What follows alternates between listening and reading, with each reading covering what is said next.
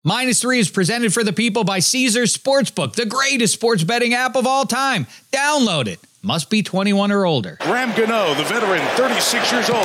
Great breakthrough by Thomas, who blocked it. And Igbenogany has it for Dallas. Noah Igbenogany stays in bounds, and the Cowboys special teams gets the first score of the year. Touchdown, Dallas. Wazakoma is in the backfield. And they go to the end zone, and caught. Hill, touchdown! Touchdown! The Dolphins have recaptured the lead. Trying to do something here with Christian McCaffrey. Got a bruising block from Brandon Ayuk. Got another from Ray McLeod. Turned it into a touchdown. It's a 65-yard lightning strike from McCaffrey. -3 with Dave Damashek. Hi and hello, sports fans. Welcome to a brand new -3 presented as ever by Omaha. Week 1 is almost completely in the books at the time of this recording. About half of you feeling good probably after watching your pro football team emerge victorious. The other half of you feel like I feel. Feel like Eddie Spaghetti there behind the glass feels. Sad. That's how we feel.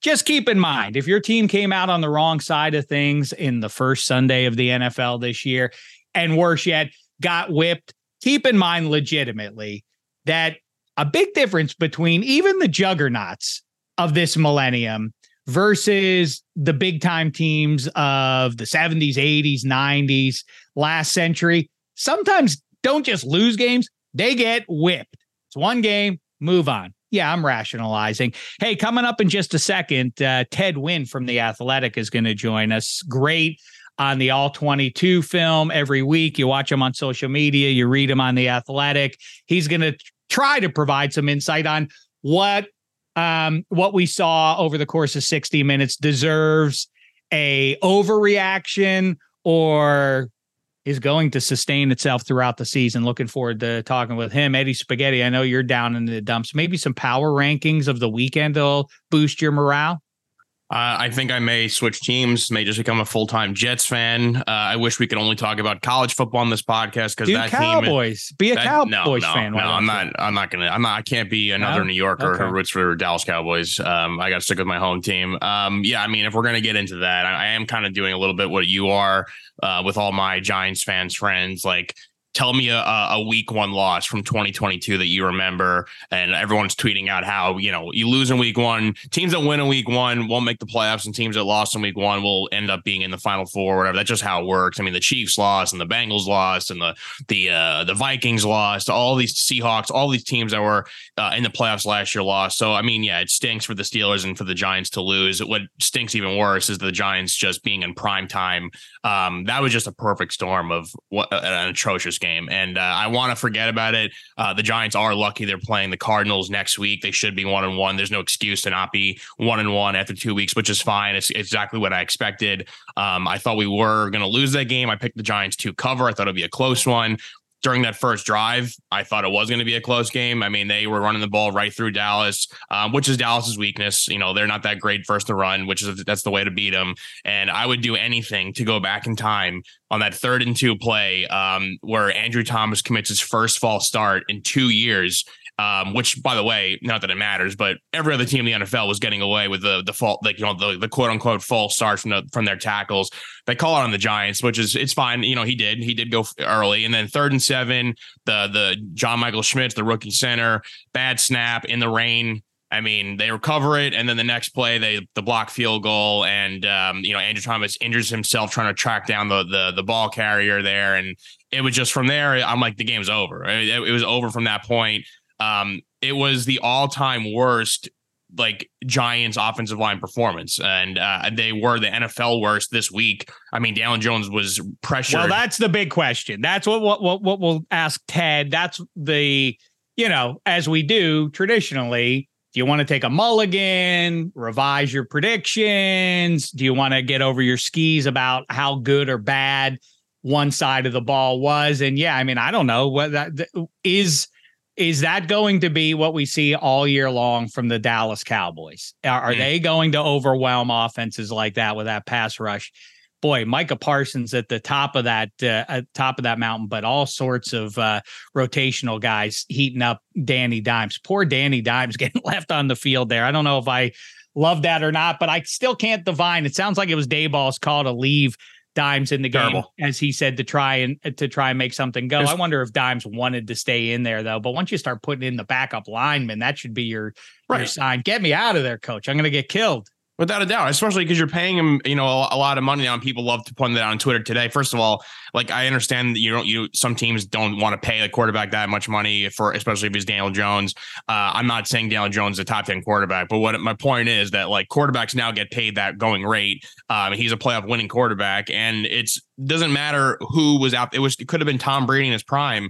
Nobody was winning that game with that offensive line. Like, he was 66% of his dropbacks. That's 13% more than any other quarterback in week one. There was no time for him to do anything. It was wild. And I think the answer probably is both of the above. That Cowboys pass rush is legit, but man, I'd be spooked a little bit if I were a Giants fan. Sure. So, all right, power rankings. I'm going to give you the ones that don't make the thing, the ones that are at the bottom of the power ranking, so far down that I'm going to shout them out here.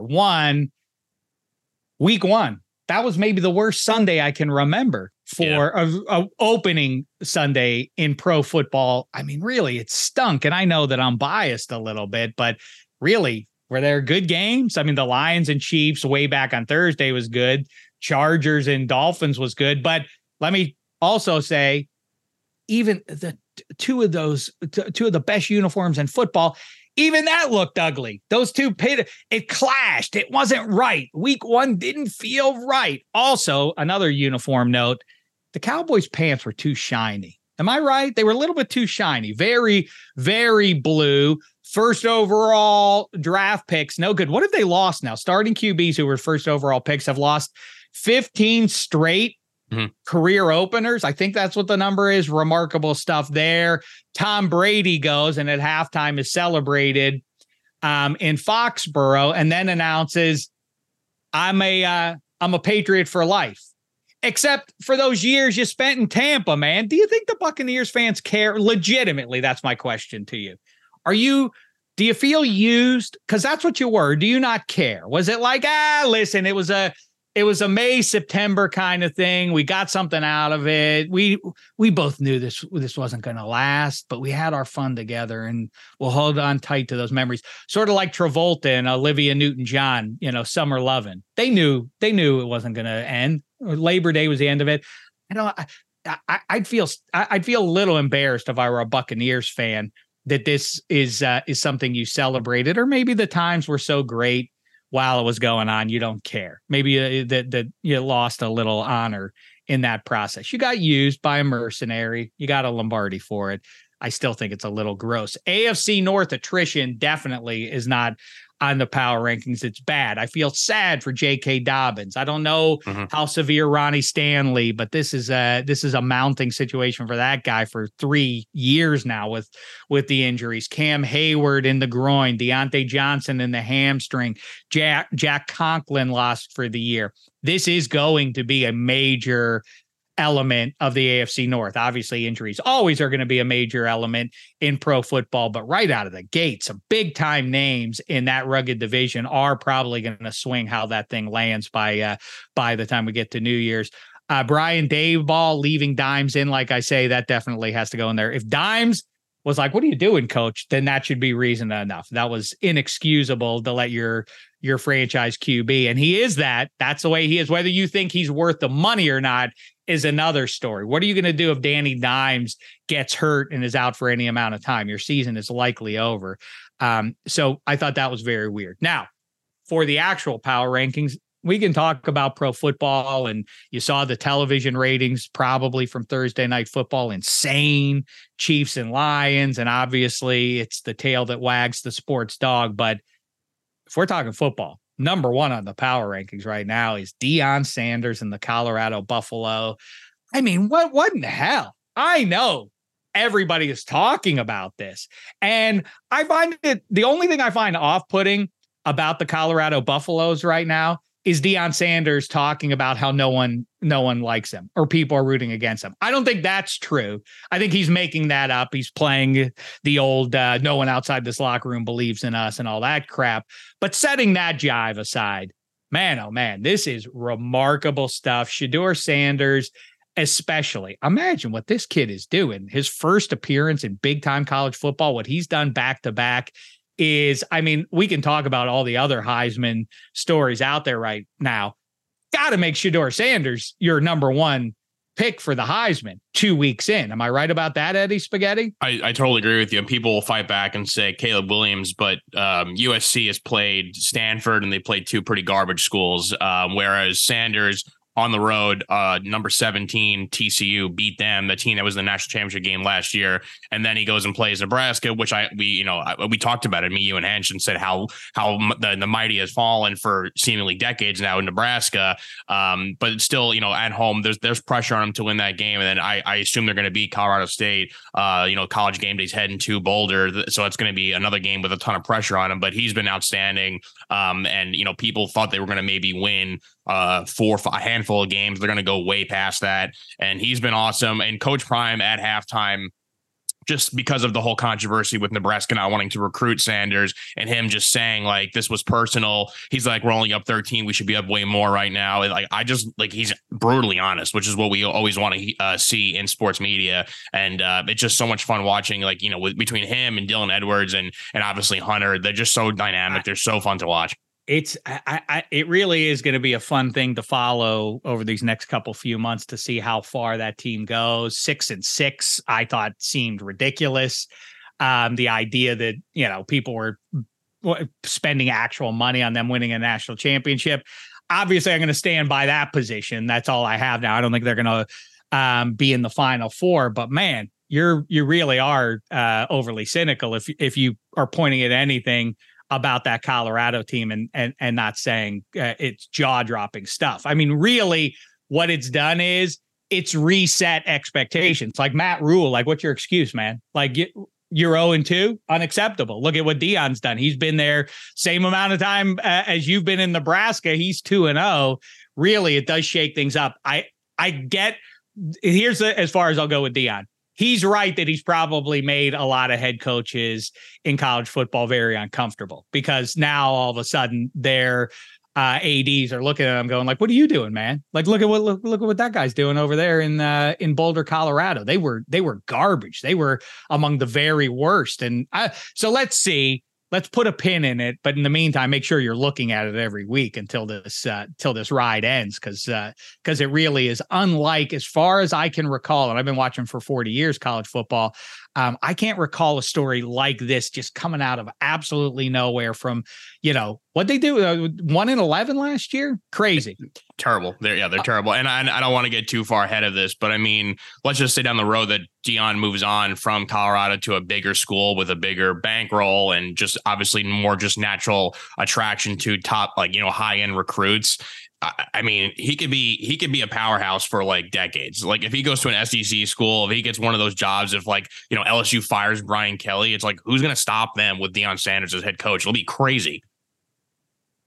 Boy, yeah, it's I wonder now the buzz has already begun, and will he go to the NFL? I mean, I guess why do you leave Colorado? Sure. Anyway, yeah, it's crazy. But while we're talking college football, one of the teams who, while A&M falls again, and that deserves a shout out on the not power rankings, the powerless rankings. How is this program the most well-funded in college football in a world of Alabama and USC and Texas and Ohio State and all the rest of it? A&M has the most booster dollars, and they're never relevant. And somehow Aggies fans are okay with it. I mean, I don't understand how this keeps going. Don't you have to withhold dollars at some point on Jimbo and all the rest of it? It's really crazy that team can never really break through and be a consistent top 10 team as well funded as they are in the state that they are. It's wild, but Texas at long last feels like they're back. Ewers look terrific against the Tide. And my sad takeaway there is, or is it a good takeaway, that the 12-team playoff, so in the here and now, the message is don't schedule good teams non-conference, because if you did in 2023, you've put yourself behind the 8 ball. LSU is likely screwed unless they win out. They can't make the Final Four. And if you schedule cupcakes, you're looking real good right now. Bama, again, also now probably has to run the table after getting whipped at home, double-digit loss for Saban to Ewers and company there. That was impressive. So Texas appears to be back there in the power rankings. And then I have to shout out, maybe at the top of the NFL mountain here, Lions were great. There were some nice stories there. But number one, Brock Purdy. What a return. Remember last time we saw him? It looked like that was kind of one of those injuries, the way he got hurt against the Eagles. It looked like that's too bad because it ends this title game. And we're not going to get to see these two heavyweights wage war for the next 50 or so minutes here. But beyond that, it's like, I think that kid's career is maybe going to be screwed up. And he was dynamite, the real deal against the alleged mighty Steel Curtain. He exposed them, or at least highlighted what a juggernaut this Niners team is on both sides of the ball. Bully ball will be the way for the 49ers. But I mean, really, that was a whipping, a shaming of the Steelers. And on the other side of things, boy, I know people love to beat up Matt Canada. We'll get into that with Ted Nguyen in just a second here. But I think you got to put it on Ken Pickett more than anything else there. More than anything else I saw. Cam Hayward going down isn't great against a great running team. Christian McCaffrey and company got off all day long. But I put this one on 8. I mean, he was just off the mark all day. And I wouldn't be surprised. I don't want to be a conspiracy theorist, but he got whipped on the first possession on third down. Once again, just like he did a couple times last year. And what happened to Tua, he got thrown over the defender's hip and landed hard on his head. I wouldn't be surprised if we find out he got dinged a little bit because he just did not look good throughout the day. And that's a concern. And Monday night, another great defense, Cleveland coming into town. The hour's getting late already. You really don't want to go to 0-2 there. Yeah, and I will say quick, I'll just jump in with, the Purdy Pickett thing. I'm not even trying to knock Pickett, but just comparing two younger quarterbacks, it's just insane to see. I don't even know how to describe it, but like Purdy just has like this sense, this like, not that he's an extremely mobile quarterback, but he just moves so fluidly in the pocket. And he was like, he just never seems under pressure whatsoever. He just always finds it. And it also helps to have a team just loaded with talent, whether it's, Kittle or Ayuk or CMC behind you. And the list goes on, Debo, obviously. So, I mean, he's fortunate to have such a great offensive line, but it just seems like the game is slowed down for Purdy. And I guess, this year, 2023, is the year of the UCL. It starts with, Brock Purdy's injury. He gets the UCL. Then we go and see, Shohei Ohtani, UCL injury. The Martian, the next bright story and, could be the face of Major League Baseball. If it's not Ohtani, he gets a UCL injury. And then now we're back to the repaired UCL of Purdy that's 100%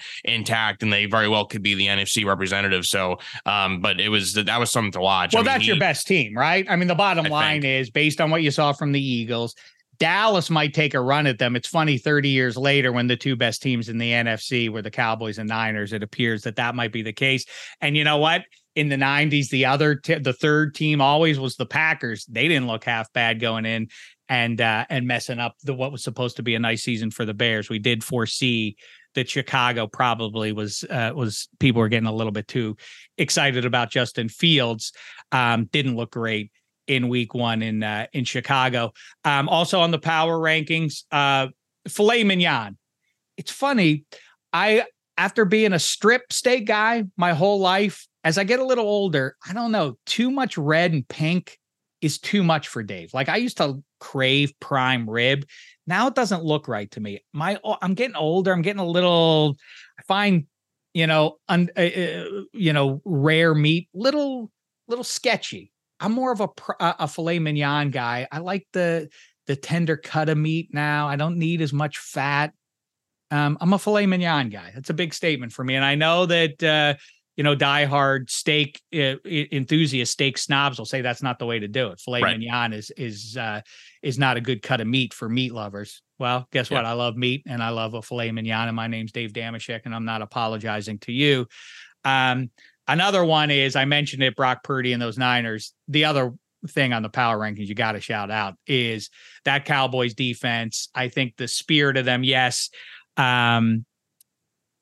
Obviously the number 11 is what starts the story there, but I love the vibe of Trayvon Diggs talking stuff before even halftime, taking the ball away. I mean, if they're going to heat QBs up and also force turnovers like that, this could be an exciting season. My only concern is Tony Pollard up to in fourth quarters taking, of Dak Prescott's ability to turn around and hand the ball off to that guy and let him take 10 carries in the fourth quarter in trying to put a game away. But you know what? This team may be so dominant based on what we saw against the Giants that they may not need to lean on traditional methods, much like the Kansas City Chiefs haven't leaned on those and still won some Super Bowls over the years doing it that way. And the one other thing I'll say is we are suddenly in the golden age of sack masters. Am I late to the party on this one? But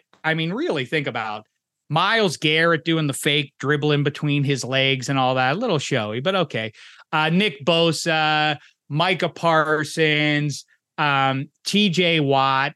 Who's best? Who cares? They are all awesome. And I think all of a sudden now TJ Watt starts off, he has 3 sacks. The race is on now. That projects to what? Do the math on that, spaghetti. What is that? 51. If TJ Watt gets 51 sacks, that'll be a record.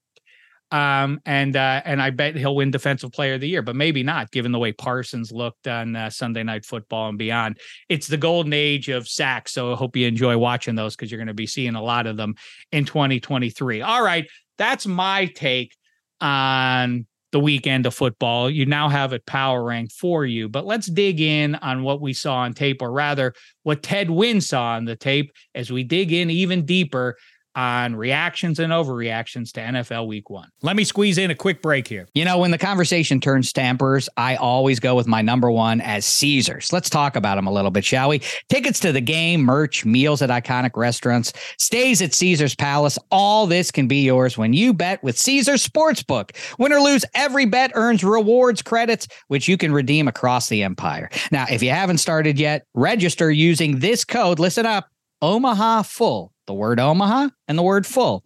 And then you place your first bet up to $1,250. If you win, great. If you keep those winnings, but if you lose, you'll get your stake back as a bonus bet. 21 and over only. Offer valid and must be physically present in Arizona, Colorado, Illinois, Indiana, Iowa, Kansas, Louisiana, Massachusetts, Maryland, Michigan, New Jersey, New York, Ohio, Pennsylvania, Tennessee, Virginia, West Virginia, and Wyoming. New users and first $10 plus wager only. Must register with eligible promo code. Bet amount of qualifying wager.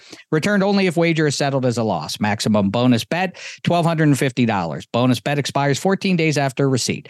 Tier credits and reward credits will be added to account within 7 days after qualifying wager settles. See Caesars.com/promos for full terms. Void where prohibited. Know when to stop before you start. Gambling problem? Arizona, call 1-800-NEXT-STEP. Colorado, Wyoming, Kansas, affiliated with Kansas Crossing Casino, call 1-800-522-4700. Indiana, call 1-800-9-WITH-IT. Iowa, call 1-800-BETS-OFF. Louisiana, call 1-877-770-STOP. Licensed through Horseshoe, Bossier City, and Harrah's, New Orleans. Massachusetts, call 1-800-327-5050 or visit gamblinghelplinema.org. Michigan, call 1-800-270-7117. Illinois, Maryland, New Jersey, Tennessee, Virginia, West Virginia, Ohio, Pennsylvania, affiliated with Harrah's, Philadelphia. If you or someone you know has a gambling problem, crisis counseling and referral services can be accessed by calling 1-800-GAMBLER, or West Virginia, 1-800-GAMBLER.net. New York, call 877-8-HOPE-NY or text HOPE-NY 467-369.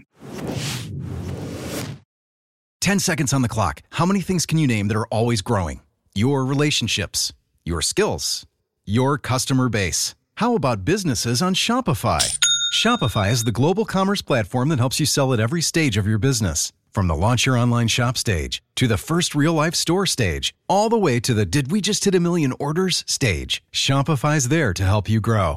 Sign up for a $1 per month trial period at shopify.com/network, all lowercase. Go to shopify.com/network now to grow your business, no matter what stage you're in. Shopify.com/network.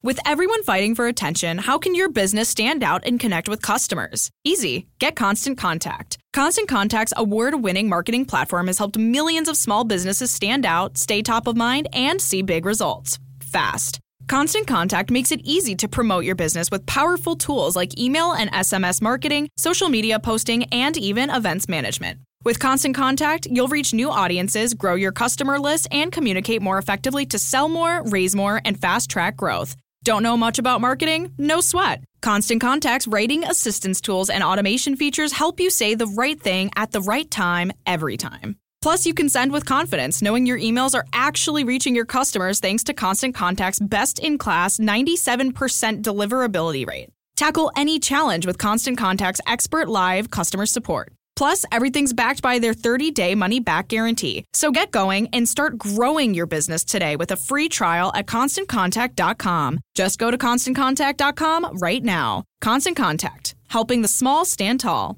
ConstantContact.com. All right, here to try and make some sense of what was 50% just plumb atrocious, inexplicable, throw it in the garbage, or is it going to endure? Will the pain go on for another 16 Sundays or Thursday nights or Monday nights? You get what I'm getting at here. Let's turn to the film and the guy who does as good a job at breaking it down as anybody out there. You watch him on Twitter and TikTok. The way to follow him is FB_film analysis from The Athletic and the host of State of the Union podcast. It's Ted Nguyen. At long last, welcome to -3. Been wanting to kibitz with you for some time. Now we make it so. How are you post week one, fella? I'm good. Just catch up on all the action. And by the way, State of the Nation podcast, but all good. What did I say? You said State of the Union. I'm sorry. Listen, I watch too much cable news. I'm sorry. It's stuck in my head. Okay. I'm sorry. Yeah, I said that wrong. No problem. Thank you for the correction. Yeah. No problem. So, all right, let's try and figure this thing out here. And I guess vainly, I'm going to start with the team that I've been touting for the last year. And the criticism, or not criticism, but the concern about the Dolphins was Tua and his ability to not get concussed for a full season, obviously. Based on now, one season plus a game of Mike McDaniel's offense. Generally speaking, defenses will figure some stuff out, during the summertime to try and slow it down. Early returns are the Tua in that Dolphins offense, again, going to be borderline unstoppable. Am I right about that? What is the key to slowing down at this point? Keep in mind, there was no Armstead at left tackle there for those Dolphins, and they still took care of business.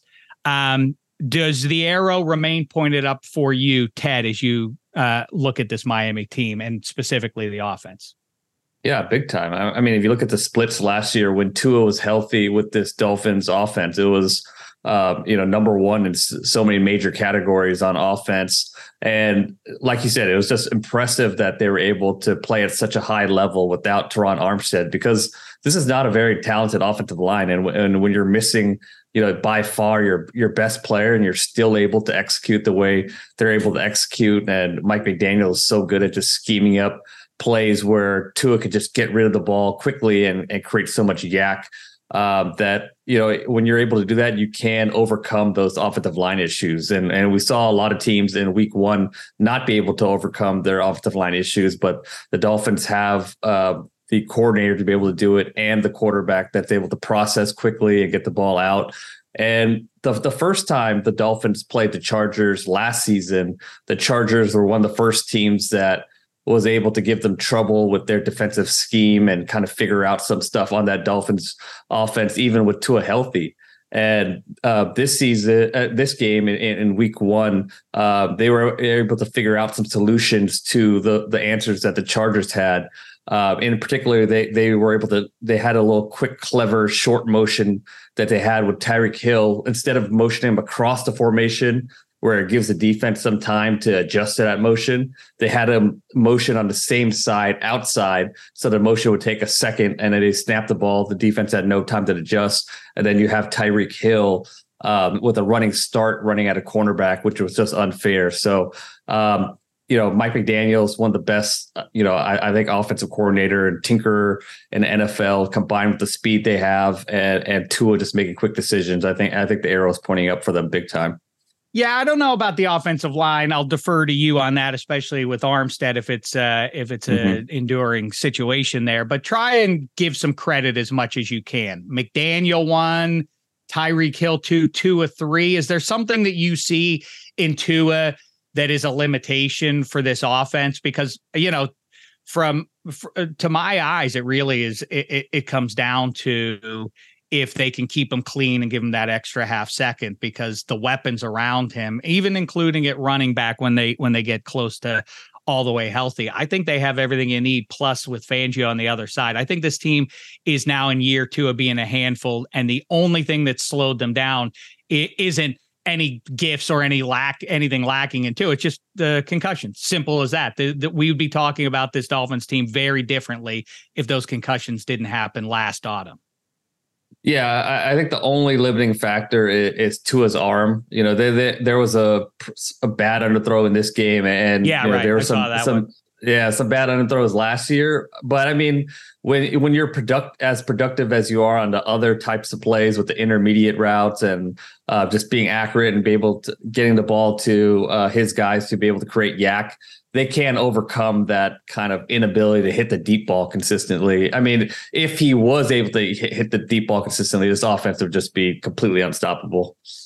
It is wild that that the AFC pivots so much off of what happened in Arrowhead 2 Januaries ago when the Chiefs offense goes cold in the second half against the Bengals. And then that says, okay, maybe we should turn the page. We're not winning with Tyreek Hill and we have to pay him out anyway. So then Hill goes to Miami, and then it feels like, well, he's a little bit of a spare part, especially when you look at the results of last season while the Chiefs won the Super Bowl. But Tyreek Hill remains perhaps the most unguardable piece. I mean, it's a fascinating debate. Is like after the Thursday night game against the Lions, we realize the value of Travis Kelce even more in his absence, but also, boy, Tyreek Hill is borderline undefendable, even in the NFL. Or am I being hyperbolic there?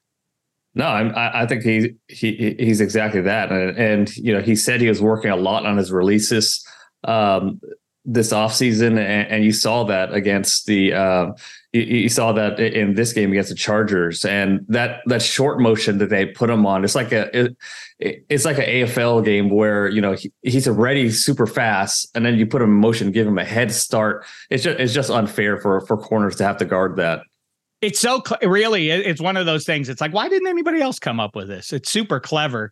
When you're watching that one, the other side of the coin, although listen, it's not like Tua, to your point, is throwing 70-yard ropes downfield to make hay, but a lot of it's coming through the air for the Dolphins. On the other side of the equation, the Atlanta Falcons are trying to win in a really severe version of just pound it out. They win by 2 touchdowns, and their QB, efficient as he was, throws for 140 yards. Is that sustainable? I mean, I'll lean in the yes column optimistically because I feel like the NFC South is kind of soft, as is the overall NFC. But how say you? Can Arthur Smith and company, get to double-digit wins playing what amounts to a college offense? Yeah, they surprised some people last year with the same formula, but it depends how you define sustainable. I mean, I think they'll probably win some games, especially in a soft NFC South, like you said. But when they do play some of the better teams and the elite teams, are they able to win with this formula? I don't think so. And it's just weird. How do they get down a touchdown? It has that wishbone vibe of watching an Orange Bowl in 1986. We are too young to remember that, but that was always the remark. Like, Jamel Holloway and the Sooners have not trailed by a touchdown all season. It'll be interesting to see if they can rally. Spoiler alert, they couldn't. Yeah, that's the limitation of a run-based offense, is that you don't trust the QB to win you the games in the second half, right? Is that about what you see in Ritter, or do you think there's more room before we hit the ceiling here? Yeah, I mean, Ritter just doesn't have that much experience. He only started, I think, 4 games last year, and obviously this game now, and he's not getting a lot of the passing reps because of the offense. So I think the jury's still out on Ritter. I mean, there was a point in this game where he had negative 12 passing yards for, I think the whole first quarter, and one of the passes, Desmond Ritter had more receptions than Drake London, which is kind of insane. He had a pass tip to himself, and you have all these high draft picks, Bijan Robinson, Drake London, Kyle Pitts, and they're featuring Tyler Algier, so it's just such a strange way to design your offense. I mean, it's working, and Arthur Smith, I think, is a very clever play designer, but he has to do a better job of trying to get the ball, spread the ball around. He said after the game, like, that nobody cares because they're 1-0, but I guarantee you, if you keep having games like this, guys are going to get frustrated and they're going to check out. You have to spread the ball around. I kind of agree. Yes, people have egos, as it turns out, in pro football. And I can't imagine that it just goes on. If Drake London is averaging a catch a fortnight, that will be acceptable to this high end guy there. All right. Certain head-to-heads stood out to me, and, you can overreact in either direction. What I mean is the Cowboys pass rush is maybe the greatest in the history of people, or was the Giants' offensive line an atrocity, or is the answer both of the above? Again, what I'm looking for is sustainability. Are the Giants, does this herald a real fallback this year for them, or are we in store for the Cowboys really being a doomsday level defense throughout the 23 season? Both. I think it's a little bit of both. I mean, the Giants' offensive line was definitely a huge concern coming into the season. It's the one thing that we thought would be able to sink this offense, and it kind of came into fruition against the Cowboys, who do have possibly the best defensive line in the NFL. And it also didn't help that Andrew Thomas, by far their best player, looked like he hurt himself trying to chase down that blocked field goal in the beginning of the game. So he wasn't himself either.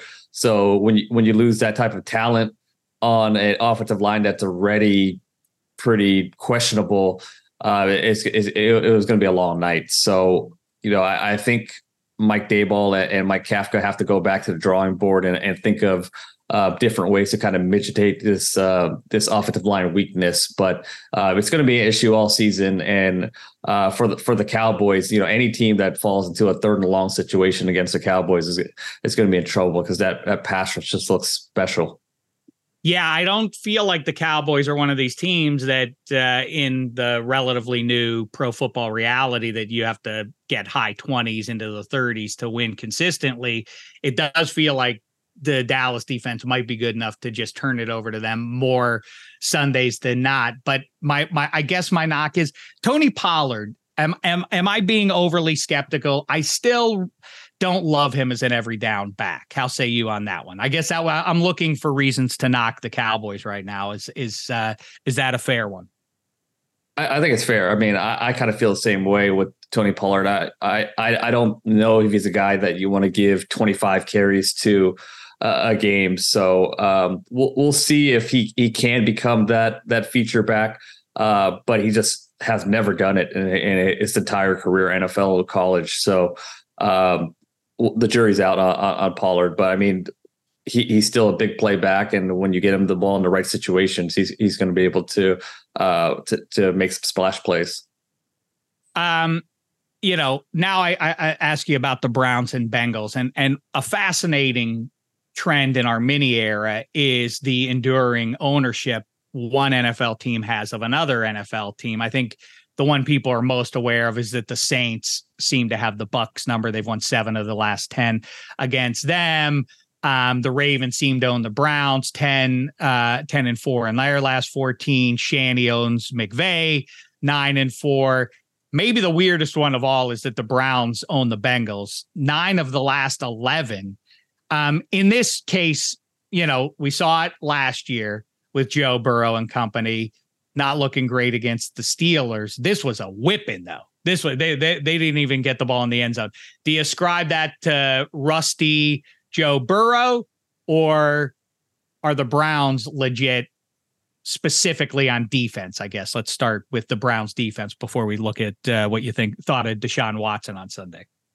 Yeah, I think mostly this Browns defense looks legit. I mean, they upgraded the front with Dalvin Tomlinson, who was just dominating. And then you pair that with Zadarius Smith on the other side of Myles Garrett. I loved what Jim Schwartz did with moving them around. This is a very, very good pass rush. And Myles Garrett looks like he's even better. I mean, a guy that size should not be able to move as quickly as he does. And, he had 1 sack on 4th and 4 where he jabbed inside, went back outside, swiped his hands away from the tackle, and then just bowled over the running back that was trying to chip him, and then redirected back outside and sacked Joe Burrow. And Burrow, he definitely looked rusty. He didn't look like he had great command of the ball. It was kind of a bad weather game, and he missed a bunch of passes that he would normally hit. But man, that front four just dominated against the run and the pass. So I think that's going to be one of the biggest improvements that we see from a unit this year is that Browns defense. It is weird, and Burrow's right. Obviously, he has recent history to lean on to prove his point. They started 0-2 last year, and no matter, they ended up taking care of business, although I'm sure they'd rather have had home field advantage in the AFC last year, so it remains semi-relevant. What about these Browns, though? Nick Chubb, just about unstoppable. Conklin, though, not a small loss for a team that really wants to push people around. So that's not a small matter. How do they recover from that loss specifically? And more broadly, what did you see from Deshaun Watson? Do you see him getting back closer to the form of 2-3 years ago, or is this the Deshaun Watson that we're going to see, for the rest of Deshaun Watson's playing days? Somewhere in between, not quite the high end superstar difference making QB. Yeah, I think he missed a lot of passes. I really liked what Kevin Stefanski did in designing his offense and his play calling, because there was a bunch of wide open guys that Deshaun Watson just couldn't hit. I thought, there's a bunch of really cleverly designed run plays, option plays. I love the play action concepts. But Watson couldn't hit him. And I don't know if it was the weather, because Joe Burrow had trouble with his accuracy as well. So I'll wait a few games to make a judgment call on Deshaun Watson. But it was definitely discouraging that he was not able to hit some of the wide open receivers that he had. By the way, I said it at the top. Ted is one of the great social media follows. If you like watching what's happening in terms of the X's and O's, Ted does a great job of breaking it down. And you tweeted out, Ted, again, FB_film analysis, that bunch formation that the Browns ran to the right and direct snapped. Then get the ball to Watson, and he QB draws to the left, and it's wide open. That was clever stuff as well. Okay, so Burrow and the Bengals now, a little bit of a trend here, not coming out of the gate red hot. That was the story for Kyle Shanahan and the Niners. They got whipped in the rain by the Bears of all teams a year ago. Now they did the whipping of the Steelers. What was your takeaway? I guess first let's start with the Steelers. Did they just run into a defense more physical than the offense? I mean, everything was built around. The whole story is that the Steelers are going to physically dominate those across from them, and then they got physically dominated. Or is it that Kenny Pickett was just off and was off the mark all day, and writing that will write the Steelers season quickly?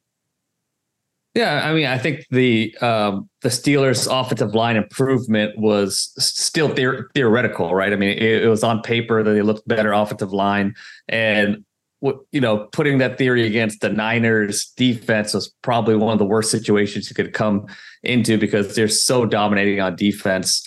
And Fred Warner was amazing. He against the run and against the pass, and obviously Nick Bosa and even Drake Jackson, the second-year defensive end, had a good game with 2 sacks. They were just so disruptive up front that it's hard to handle. I didn't really like the Steelers' game plan. I thought they tried to attack the middle of the defense too much with the passing game. It's just hard to do that with Fred Warner there. So that's also a concern for the Steelers. Was Matt Canada still a question mark? They have all this talent on offense, but Matt Canada just hasn't been that great of an offensive coordinator, and the game plan against the Niners wasn't very inspiring as well. So we'll see what happens. Okay, because believe me, that's the debate on the banks of the Three Rivers over the last 24 hours or so, is who to point the finger at, and people are very eager to do it. The locals are very eager to go after Matt Canada. To me, I mean, it's the big embrace of Kenny Pickett for the last year that makes people a little bit shy about doing that. But man, that kid was just off the mark all day. Fair. I mean, so I guess I asked you to give credit to the Dolphins offense and who deserves the majority of the credit in that situation. Who deserves the majority of the blame? Is it Pickett? Is it the line getting pushed around, or is it the guy calling the plays, Matt Canada? I would say it's more on the offensive line, but I have to give a lot of credit to that Niners, defensive front too. That's the top 3 defensive front. But yeah, the issues up front, I think definitely kind of was the big root of the problem for the Steelers. Do you think that the bookmakers have it right then, with the Browns looking pretty good against Cincy on Sunday, the Steelers looking lousy against the Niners? Does the math add up to you to take the Browns on Monday Night Football in Pittsburgh next Monday? Yeah, I mean, we saw how dominant that Browns defense was, and I just don't see the Steelers being able to correct their issues up front. We also don't know if Deontay Johnson is going to be able to play, and he's a huge part of that Steelers offense, as we know. So, I think the Steelers offense will be better, but just having to play these two defensive fronts 2 weeks in a row, it's just tough. Well, they better get Hayward or Ogunjobi ready to roll with Nick Chubb coming into town. I think that's the biggest concern for the Steelers defense. Seahawks and Rams, what was your takeaway of that one, aside from the fact that Matt Stafford, as it happens, still has a live arm? Man, Matt Stafford is one of those guys who pretty much every year will make, a handful of throws that you say like, hey, there are 3 or 5 human beings that can make that throw. And he made a couple in Seattle on Sunday that were remarkable. But what's your concern level now for the Seahawks, Geno Smith, year 2 of this what was supposed to be a feel-good story here in its second act with Geno under center? Yeah, I didn't get to watch that game too carefully. I saw some highlights, but I wasn't able to watch all 22 and really break that game down. But it's just, I think, a credit to Sean McVay being able to scheme up this offense. And like you said, I saw some of those Matt Stafford throws, and they were pretty amazing, especially when you consider the mismatch with the Rams receiver against a really talented Seahawks secondary. Last couple things then. So the Niners run game is pretty close to unstoppable. I mean, that not literally true, but about as good a run game as there is in football at this point. But is that what makes Brock Purdy look so good? Is it Shanny? And are we doing this again now? Like, we just ended the Tom Brady thing. Is this now act 2? I know that the kid hasn't done anything yet, but it is his sophomore year. He is on a loaded up team, just like the Patriots when they went to their first Super Bowl and stole that one. What is it with is Brock Purdy just an evaluation miss by all the scouts, or is he just in the perfect situation? So I did an article right before the season about where Brock Purdy's ceiling is. And I talked to a lot of people around the league. I talked to some scouts, and the consensus around the league is he is a product of the players around him. I think part of that is because a lot of scouts around the league gave him a very low grade. Obviously, he was almost an undrafted player. So I think it's tough for them to kind of reset their expectations. That's the human condition, right? No, it's the same thing. Like nobody wants to say, it's like I said about Ken Pickett. Fans were like, we love this guy. And I'm one of them because he's a Pitt kid. So I think it's a cool story spiritually. You got to give a shot to the kid. If he's there, you draft him and try and make a go with it because it'll be that much sweeter if he wins as a Pittsburgh Steeler. This is different than that, though. This is like it's the same thing as like, Alabama lost to Texas. Well, they still have to be a top 10. No, they don't. They just lost. You just watch them lose a game. They shouldn't be in the top 25 anymore if we're men of justice. But this Brock Purdy thing, man, he's on the he's accurate. And the thing that stood out to me as you're watching him in sharp contrast to Kenny Pickett, man, when it gets murky in the pocket there, he's pretty cool. He still delivers a good ball, even when there are guys 6 inches away from him trying to knock him down. Am I right about that? Or is he just a guy in the perfect football spot? I guess you answered the question. You said good perfect spot, but are we sleeping on him just a little bit here? No, I think he makes really good decisions. He makes quick decisions. And he was really, really accurate. I thought he threw with a lot better anticipation than he did even last season. And there were a handful of plays where things broke down and he was able to escape and make plays outside of structure. And that's one thing that Jimmy Garoppolo didn't give this Niners offense. So I came into that game was kind of, I just talked to these scouts that were really down on Brock Purdy. So I came into this game kind of with that lens, but, I saw 4 or 5 plays where I was like, he made those plays. It wasn't Kyle Shanahan scheming up those plays. He added an extra layer to this offense that's tough to defend. But I mean, there is that Niners offense boost that he gets, from that so much talent around him, but he's also able to make those 4 or 5 plays a game that makes this Niners offense even tougher to defend. It's really wild. I guess it's owed to like our collective cynicism to try and poke holes in anything as a society in this millennium. But it is funny that the last pick in the draft last year, Brock Purdy, is kind of in the same spot as the first overall pick of 2016 in Jared Goff, who has, gone to a Super Bowl, but he was on his rookie deal and he had Sean McVay in his ear and that was a loaded roster and he wasn't really worth all that franchise loot. And then he gets shipped off and we all made jokes. I think we'd all like to celebrate Jared Goff coming through clean on the other side, except that we all made Jared Goff based jokes in the years running up to last year that now we don't know how to reconcile what Jared Goff is here. But it's about that offensive line, right? It's sort of the same thing that you would say about Brock Purdy. Obviously, Goff's got a much liver arm than Purdy does, but it is funny that we look at that Lions roster and we want to believe, but I think the one thing that you ding him for is like, we're positive about Jared Goff. What do you think about the Lions moving forward this year? I'm gonna tentatively buy it because of the strength that they have at the line of scrimmage. How say you?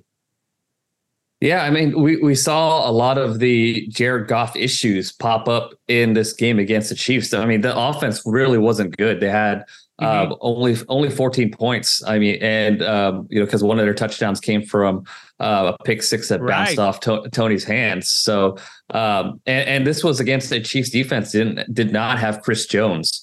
But I think part of it is the Lions have a serious issue at wide receiver. They have a lack of weapons outside. Amon St. Brown is obviously great, but Spags would double team him on third downs and nobody else could win on the outside and Goff could struggle against pressure as we know from his career. So I think Goff, he has the strengths, but there's some major holes in his game that we see come into fruition when he gets pressured. So I think this Lions offense will be fine when Jameson Williams comes back. And Goff is who he is. I think he has improved a little bit in Detroit, but he still has his flaws. Here's a sort of rudimentary question for somebody who is turning to an expert at work in the All-22 film and trying to make some sense of it. is the cutoff line ultimately for the QBs. Can you tell who the guys are who are driving the bus? They are going to win games for their team rather than, be along for the ride kind of guys. The ones that don't need play action. Because to me, it feels like, you got to make it work with Jared Goff, Brock Purdy, Kenny Pickett. These guys all have to be able to turn around and turn their back to the defense, which to me always is limiting because for the QB's eyes, because he has to turn around and then reassess in the moment. And the great ones you can just allow to every snap of the game, do it out of the gun and let him oversee the defense pre-snap. And when he gets the ball, never have to turn the back. Is that the cutoff point for you? Is it as simple as that? Because that's what it seems to me. Yeah, I think that's a great stat to look at when you're trying to separate some of the QBs that are a little more dependent on their offense and some of the QBs that could win from the pocket and create for themselves. That's one of the big differences between Jared Goff and Matt Stafford. The Rams decided to go with Matt Stafford, and they totally changed their offense. They went from a play action heavy offense to a drop back heavy offense, and they won a Super Bowl with it. When you get into those third and long situations where you need your quarterback to win and play action is not going to work on third and long, those are where some of the truly great quarterbacks separate themselves. So being able to win in a true drop back game, that's when you look at those stats, they are pretty sustainable from year to year, and being able to create when things break down. I think those are the two traits that really separate the kind of game manager system quarterbacks from the real special quarterbacks. All right. Great stuff. Great Virgin run here, Ted Nguyen. We appreciate all the time. And so should we or should we not pencil the Niners and Cowboys into the NFC title game and the Browns and I don't even know who on the other side of things? I guess we'll have to wait and see what the Jets look like on Monday Night Football before we decree which other team is going to be in the Final Four. Or should we wait a little bit, hit the pause button, and look at a couple more weeks of action before we put anything into pen? I think we should wait a couple weeks. I think we also have the Eagles, that are pretty good. Jalen Carter looks, man, he looks special already in that Eagles defensive line. I didn't play the greatest game, but I think the Eagles are one of the more talented teams in the NFC too. Any concern for the Eagles or Chiefs? Both win their division, both making a run at the top seed in their respective conferences when it's all said and done. I think with the Chiefs, their defense played a really good game against Detroit, but Travis Kelce's age getting up there and the wide receiver room being in the state it is concerning for the offense. But if the defense could kind of sustain the team while they kind of figure things out on offense, that would be a big boost for them. Well, you just heard him there. That should give you reason. I didn't even bring up the silver and black because I want to leave that to State of the Nation podcast. State of the Nation is what it's called, everybody, not State of the Union like Dumb Dave says. State of the Nation. Check it out for all silver and black. I imagine you'll be singing songs about Jimmy G pulling it out in a tough spot there. A mile high, a good start to the Raiders season. Pittsburgh will be headed over there. Maybe we can connect after that one and get your sense of what's going down with those two AFC teams. Then in the meantime, great stuff. And we'll continue watching you on social media and The Athletic and beyond. Thanks for all the time, Ted Nguyen. No problem. Thanks for having me on. And now a quick break. Now, let's talk about the play of the week. The pressure to follow up Hypnotic and Cognac, weighing heavy on the team. Hypnotic was in the cup, blue, and ready for the play. And boom! Añejo Tequila came in with a smooth assist to Hypnotic's tropical fruit finish. Shaken, strained, poured. It was green and good! The playmaking splash shifted the tempo. Another great cocktail from the Hypnotic team. Every season is Hypnotic and Tequila season. Hypnotic Liqueur, Bardstown, Kentucky, 17% alcohol by volume. Hypnotic reminds you to think wisely, drink wisely. Hi, it's Mike Greenberg letting you know ESPN Bet is ready to take you through all the biggest sports moments this spring. The official sportsbook of ESPN has exclusive offers and markets from Scott Van Pelt, Stephen A. Smith, and me, plus many more. From the playoff intensity to finally getting out to the ballpark, there's no better time for sports fans. Sign up today. New users get a bet reset up to $1,000 in bonus bets if your first bet doesn't win. Download ESPN Bet today. What a play. Must be 21 plus and present in select states. Gambling problem? Call 1-800-GAMBLER. Terms and conditions apply. See app for details. All right, there he goes, Eddie Spaghetti. I hope that didn't hurt your feelings that he wasn't excited about the Giants. But you know what? By the way, before you even respond, I want to say this. Don't forget, because I should have said it at the start of the show. Don't forget, -3 listeners, extra points listeners. Do us a favor, subscribe to our YouTube channel. We want to get the views up in that regard. We are doing the 15-minute pregame show every week. It'll standardly release on Fridays, Eddie Spaghetti. We're going to release it on Fridays. Obviously, we're going to push it again so everyone's eyeballs could see it Sunday morning when you're getting your fantasy lineup set up. And, instead of watching those other 3-4 hour pregame shows, come over here and watch ours. It'll be posted, Extra Points Twitter and the -3 Twitter, of course, on the Extra Points YouTube page. And, you'll find it everywhere. Facebook as well. If you still use Facebook. So we're going to be everywhere. But yeah, 15-minute. I still use Facebook. Show. Don't knock me because I'm old. But listen. Yes, we were encouraged by the views on some social media platforms, less so on YouTube. We really do, like I say, want to build that up. So do us a favor and check that out and check out all the content we're putting over there under the Extra Points banner on YouTube. And Eddie Spaghetti, final thoughts from you from Ted or otherwise. Any reaction to what he had to say? I mean, yeah, just to, you just kind of bringing it up with his negativity towards the Giants. I can't knock him for that whatsoever. I mean, we're shown once again that, quarterback may be the most important position, but the most important position group is far and away the offensive line. And, the Giants try to aid that. They took the best center in the draft, John Michael Schmitz, who actually rated okay in terms of centers. But Evan Neal, who, was awesome at Alabama, has just not really found his groove yet in the NFL. And the right side of the Giants offensive line allowed 5 of the 7 sacks. Like I said before, the pressure rate in Dillon Jones was terrible. And the thing that upsets me is we could not even get a good game out of it. We could not really test Dallas to see what are Dallas's weaknesses, what are Dallas's holes. The game was over before the Giants even had a shot. It was underwhelming. You said it before, kind of across the board, a lame week 1. But luckily, Arizona Cardinals are on the schedule next. So hopefully, better things for us next week. Here's the thought that occurs to me, actually, is as you touch, maybe it's not about maybe the takeaway is that it's not running backs that are fungible. It's quarterbacks. I mean, Brock Purdy was the last pick in the draft. Kenny Pickett was a first-round pick. Jared Goff he was a first-round pick, but he was a spare part by the time he got to Detroit. Same story kind of applies to Geno Smith. Matthew Stafford was washed up, and the premise of this season was for the Rams supposedly to get Caleb Williams. Now Matthew Stafford looks like an interesting piece, at least the way he performed up there in Seattle. Russ wasn't great against the Raiders on Sunday, but he wasn't a first-round draft pick. I think you've heard about Tom Brady. Bart Starr was a 15th round pick. And now we have all these fancy pantses falling on their face.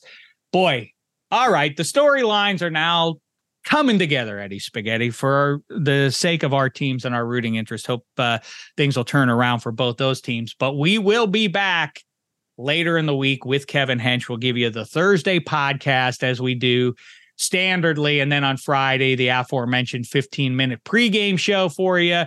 Also be on the lookout for Extra Points with Sarah Tiana. We had a great debut with her. Great time last week. We'll give the sophomore run this Wednesday. Eddie Spaghetti and Jen Piacenti doing Waiver Wire. Check out all the great content on the Extra Points Network. And until later in the week, thanks so much, football fans. It's been a thin slice of heaven.